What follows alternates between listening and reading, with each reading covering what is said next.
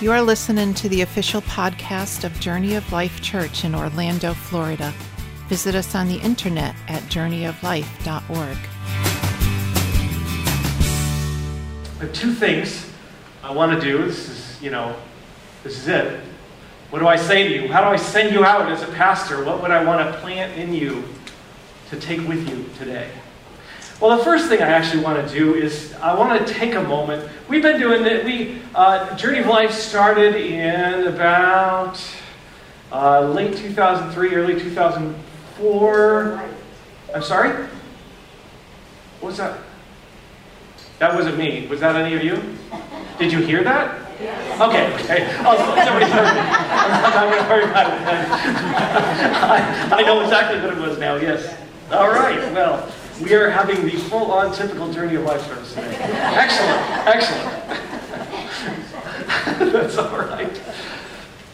I think today, one of the things that's important to do is to recognize that this is a transitional day. We don't want to just get together, have a church, and then we're done, and not acknowledge the transition, because there is a sense of loss for some of us. And for those of you who kind of already moved on and moved through this, I'm going to have to beg your indulgence for a moment, because we want to acknowledge the sadness and the grief, the disappointment that go with ending a church that's been going for 13 years. 13 great years. Lots of people ministered to.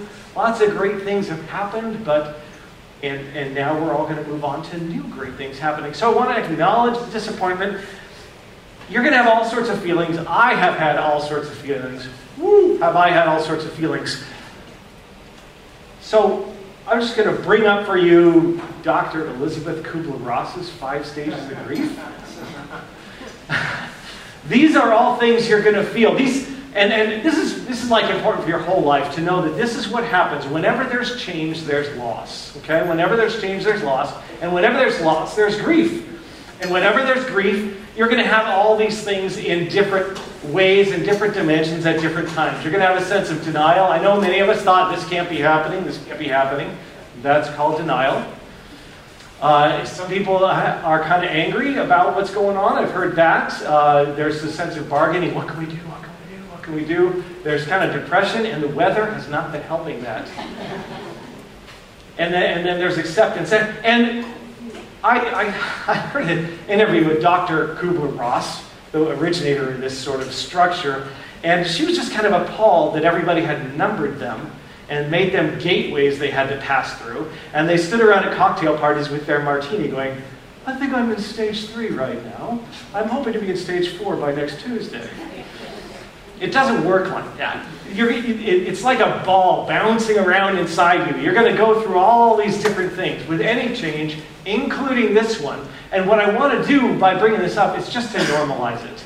There's nothing wrong with it's not a lack of faith that makes you sad. If you're sad about Journey of Life ending, it's not that you're not trusting God that makes you sort of depressed or makes you try and bargain with God or whatever in this or any other loss. It's just what happens in our heads and in our emotions. So I really, to begin with, I just want to normalize the idea of our sense of loss and all the kind of things that always go with it. And this is the challenge of the life of faith. The challenge of the life of faith is to be able to look at the loss that you're experiencing and accept the pain. Don't deny the pain. Don't run from it. Don't pretend it doesn't exist. But know that it's not forever, and it doesn't mean that God has left anybody alone. Psalm 23, even though I walk through the valley of the shadow of death, I will fear no evil, right? For God is with me. His rod and thy staff, they comfort me. And in fact, Jesus tells us that pain and loss are a matter of perspective. Now, Jesus does something very un-PC here because he's a man, and he's going to use childbirth as an example. But since it's in the Bible, I can put it up and blame Jesus instead of me. He says, when a woman is giving birth, she has sorrow because her hour has come. But, and you ladies can tell me if this is right or wrong, when she has delivered the baby, she no longer remembers the anguish. Is that? I'm hearing some laughter out there. No, that's not quite right, Pastor. She no longer remembers the anguish for the joy that a human being has been born into the world. And I don't, obviously you don't forget the pain, but certainly once you hold the baby, the nature of the pain changes because now you have the object of what you've been going through, right? And so our faith looks to verses like this and says, yes, we are going to go through some tough stuff, but it's all a matter of perspective. And if you can look at everything with the eyes of faith, it's going to change the way you experience things. If you can somehow bounce your vision off eternity and the presence of God and look at everything from that perspective, it's going to change the way you experience difficult times. The psalmist said it this way. He said, "You've turned for me my mourning into dancing. You've loosed my sackcloth," that's the mourning clothing, right? "And clothed me with gladness." And so our sense of loss is real, but it's also kind of a matter of perspective. Let me just say, what if, for instance, instead of the future being unknown in May of 2005, we had received a contract from God that said, what I want you to do is to be available to love people in Lake Nona for 13 years. And then your job is done. How would you be experiencing today if that was the case, instead of us just going into this unknown church plant? Today would be the biggest party ever, right? Because we had fulfilled our obligation. We had done the thing we set out to do if God had given us that kind of contract. But God doesn't work that way. We never know what the future holds. We only know who holds the future. So here we are, and the idea for us is to reflect and learn, but not to presume to know the will of God. And that's true in every time you go through transitions in life. Reflect and learn, but don't presume to know the will of God. Presume to know the heart of God, because that's love for you and all the world, but don't presume to know the will of God. So our expectations of what Journey of Life is and was and would have been is really, it's a choice. We get to decide how we're going to look at that. And I suggest to you today that you choose the eyes of faith. That you look at Journey of Life with the eyes of faith. And see yourself as in the middle of a story. And we've talked about this before, and I always bring up like Lord of the Rings. My favorite examples are Lord of the Rings and microwaves, right? I'll just bring those up. But today I'm not going to do that. What I want to do is think about biblical heroes. Think about people in the middle of their journey. And it's these journeys that God is taking them on to get them to a place. Think about Abraham. When God called Abraham, he said, I want you to pack up and go, and I'll tell you where to stop. Did Abraham have like a big sense of security there? No. All he knew was that God had a plan for him. God was working in and through his life, and so he had to obey. Joseph is like the shining story of the Bible about God is working where you think he's not. You remember the story of Joseph, right? He was the favorite brother of all these brothers because he was the firstborn son of Rachel, Jacob's favorite wife. And so he had the coat of many colors, which meant that his father liked him best and he was going to be in charge, and his brothers hated him. And one day his dad, parent of the year, sends the little brother to go check up on all his older brothers. How does that work out, parents? Sending the younger sibling to check up on the older ones. Great. So they decide they're going to kill him, and Reuben says, no, let's not kill him. Let's throw him in a well. That way we haven't actually killed him. Sure, Reuben. But his plan was to go back and get him later, but then a slave trade van came along, and they sold Joseph into slavery. And they took him to Egypt, and he ended up in a slave in a guy's name. His name is Potiphar. He's an official in Pharaoh's house. And Joseph rises through the ranks.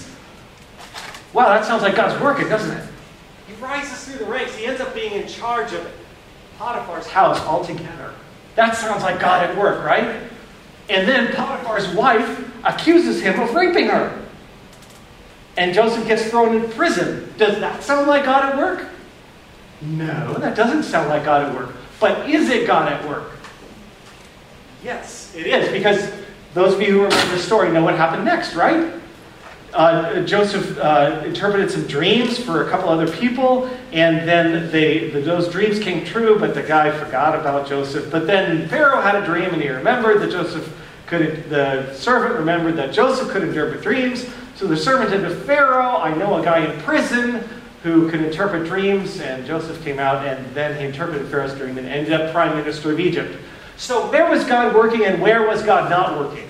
Was God working when Jacob got Father of the Year by sending the younger sibling out after his older ones? Was God working when Joseph got thrown in a pit? Was God working when Joseph was sold into slavery? Was God working when Joseph, as a faithful servant of Yahweh, rose to be in charge of all of Potiphar's house? Was God working when Potiphar's wife accused Joseph of raping her? Was God working when Pharaoh had a dream and called Joseph out of prison and then made him prime minister? So which of those places was God working? Which one? All of them, yes, thank you very much. See, you knew this. You should be preaching to me today.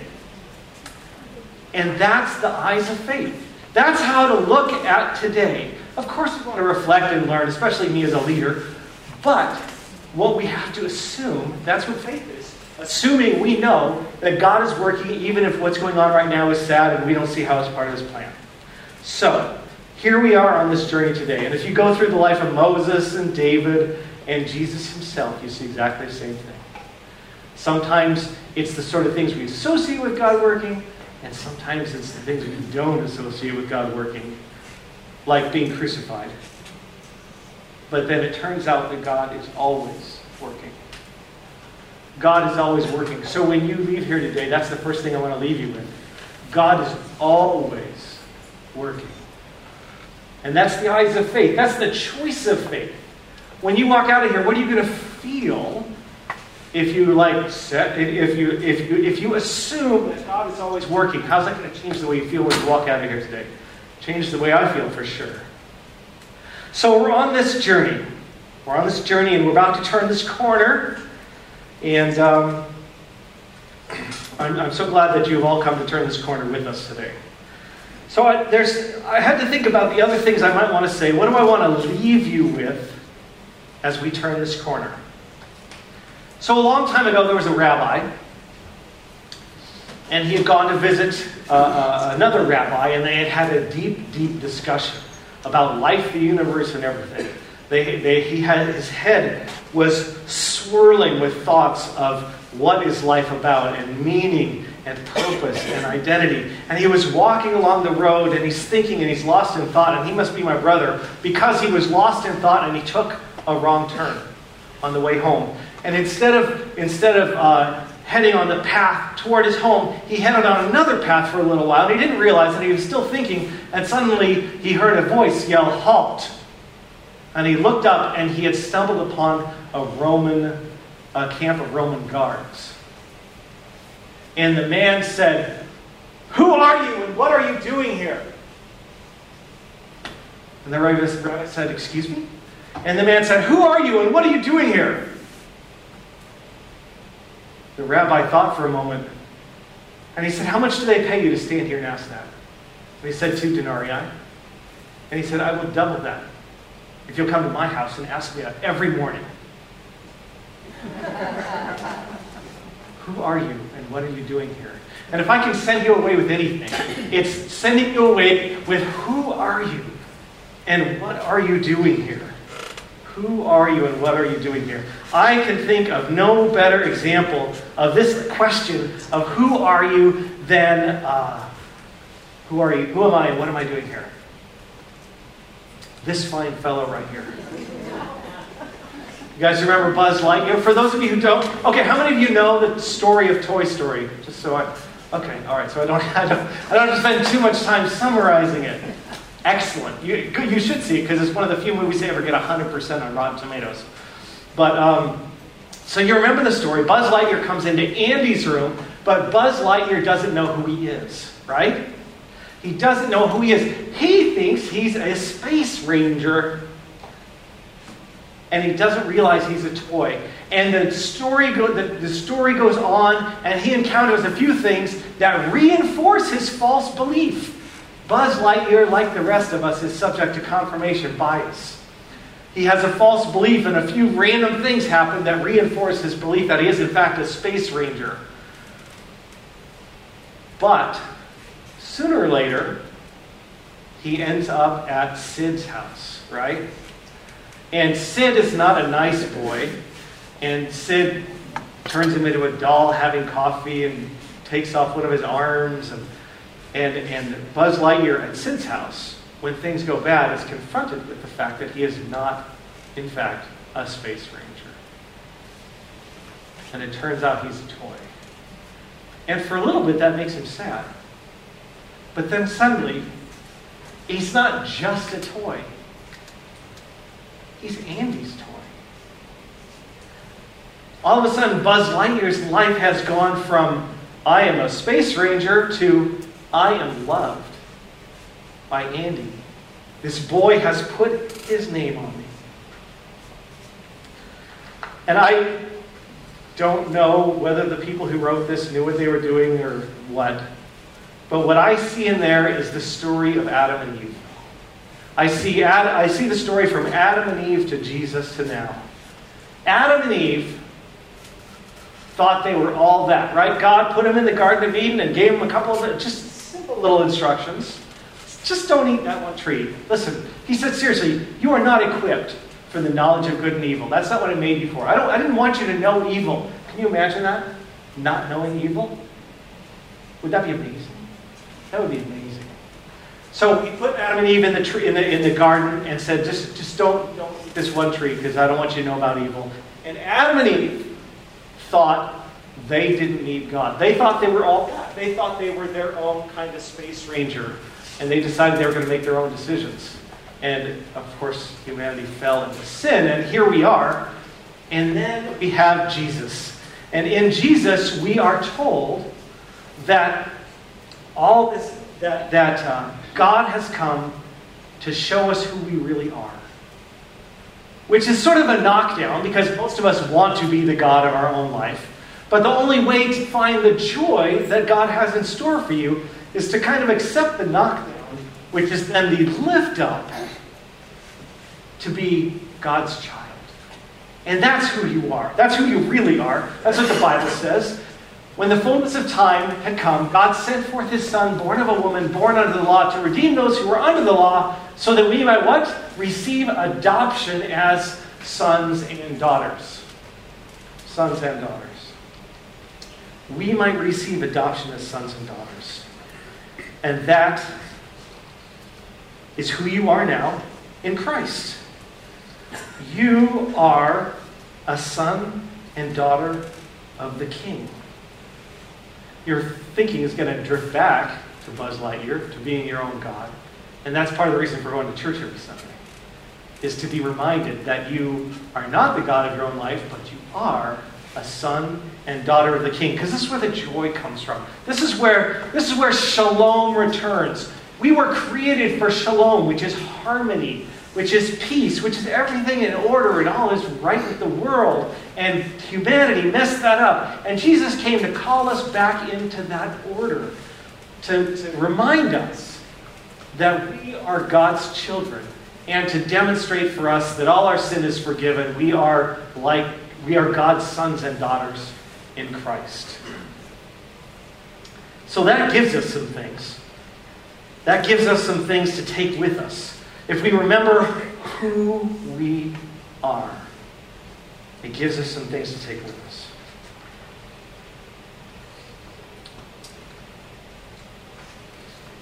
Okay. The first thing it gives, and I'm going to run through these quickly, but I'm going to send them out with the email. And if you don't get the email, just give me your address. I'll make sure you get it. So there's 5 things God gives us. One is he gives us power to live on. The psalmist writes in Psalm 138, verse 3, "In the day when I cried out to you, you answered me and made me bold with strength for my soul." The world is going to try to tell you who you are, and it's not going to be good. It's not going to be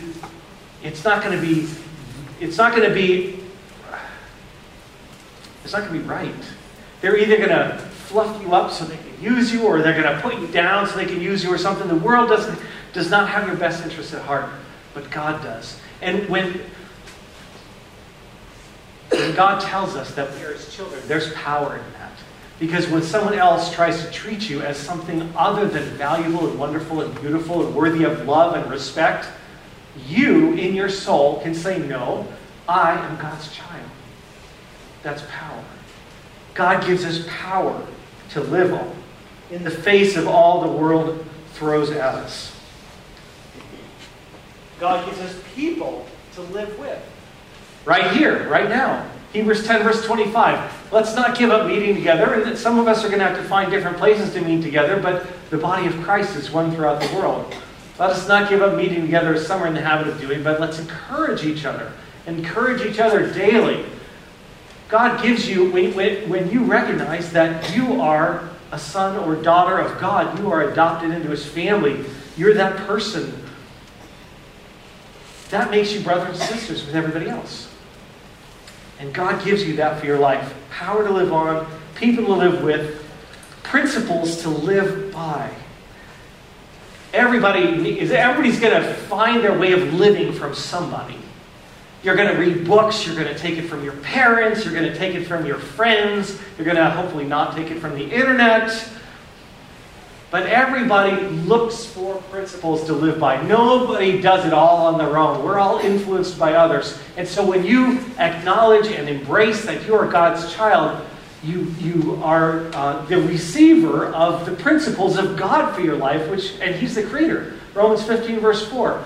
Everything that was written in the past was written to teach us, so that through endurance and the encouragement of the Scriptures we might have hope. So now you know where to turn. What should I do here? What should I do there? How should I look at this situation? How should I respond to this person? What should be my reaction to this thing that's happening in my life? Principles to live by, and God gives you those because He calls you His child and gives you His Scriptures. He gives you a profession to live out. 1 Corinthians 12, verse 12. The body is a unit, though it's made up of many parts. And though all its parts are many, they form one body. So it is with Christ. In fact, God has arranged all the parts in the body, every one of them, just as He wanted them to be. So you have things to do. There's no such thing as a person who has no purpose in the kingdom of God. You have a purpose. I don't know what it is. You have to figure that out. I'll help you if you want. But you have a purpose. If you ever feel like you don't have a purpose, you need to read this verse again and say, oh wait, no, I have a purpose. I'm not sure what it is right now, but I have a purpose. I'm here as part of the body of Christ. So there's two things in there just to remember. One is that I always have a purpose. And then the other thing is that somebody else's purpose is different than yours. You know, some people are extroverted and some people are introverted. Some people are more thought-oriented. Some people are more action-oriented. Everybody's different, and that's good. That's the way it's supposed to be. Paul even talks about that. He says, what if the whole body were an eye? What would that? It would look like a science fiction movie. The body needs all the different parts. And then the two pieces of that are, one is you need to recognize that you are a part and you are necessary, even if you feel like you're more the liver than the right hand. And the second is to not try to make other people have your gifts either. Because they have a different thing going on. They have a different set of gifts and talents and abilities to bring into this body we call the body of Christ. Isn't that a beautiful picture of acceptance of everybody? I just think that's so wonderful. Power, people, principles, profession, and a purpose. Ephesians 2, verse 10. We are God's workmanship, created in Christ Jesus for good works, which God has prepared beforehand that we should walk in them. We are God's workmanship, created for good works. You don't know this, but I brought a picture of you today. I brought a picture of you, and I'm going to put it up here right now. Don't get worried. This is a picture of you. That Ephesians 2 verse 10 says that you are God's gift to the world. You are God's gift to the world. When you walk out of here today and you're thinking about, who am I and what am I doing here? I am God's child And God has created me to be a gift to the world. How can you be a gift to the world today? If you feel like someone's putting you down, or like maybe you don't matter that much, this is what you need to see. You need to see, yes, as a matter of fact, I am God's gift to the world. Because you are. Everybody in here is a gift to the world. Everybody in here is God's workmanship, created in Christ Jesus for good works which God prepared beforehand that we should walk in them. You are a gift. You're a gift to the checker at the grocery store. You're a gift to your family. You're a gift to your friends. You're a gift to the person who runs into you by accident on the street. And you get out and you are kind to them instead of exploding in their face. When you walk out of here today, you should have two sets of eyes. A set of eyes that look in the mirror and say, I am God's child. And whatever anybody else says about me is second to what God has said about me. And He has put His name on me and called me His own son and called me His own daughter. That's what you should think about for yourself when you walk out of here today. And the other set of eyes you should have when you walk out of here today is, how can I be a gift today? Keep your eyes open for opportunities to be a gift to other people. Opportunities to bring love and acceptance and joy and peace and life and fellowship and friendship into other people's lives. You are God's child, and you are a gift to the world. And if you remember that today, then I will have done my job. Will you pray with me? Father in heaven, we are here today, and we are thankful. Thankful for the 13 plus years that you have put us here to bring your love and acceptance and life and peace into the lives of people in this area, whether they've joined our church or happened by once or twice. Lord, I know so many stories of people who have been touched by our church, and we want to thank you for the privilege. Thank you for the privilege of being your ambassadors into the world, to tell other people that they too are God's child, and they are a gift to the world.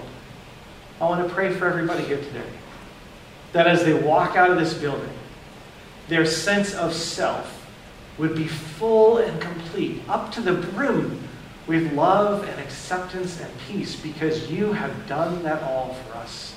You've sent your Son to live, die, and rise again to show us that you love us beyond a shadow of a doubt, and that we are your dear children. And that's where our identity, our sense of purpose comes from, our sense of meaning, and our own sense of self. And also give us eyes that don't just go blindly through life, that don't just wander around, but are open to how you have prepared good works for us beforehand, that we can walk in them. Father, help us remember that we are your child, and we are a gift to this world. In Jesus' name.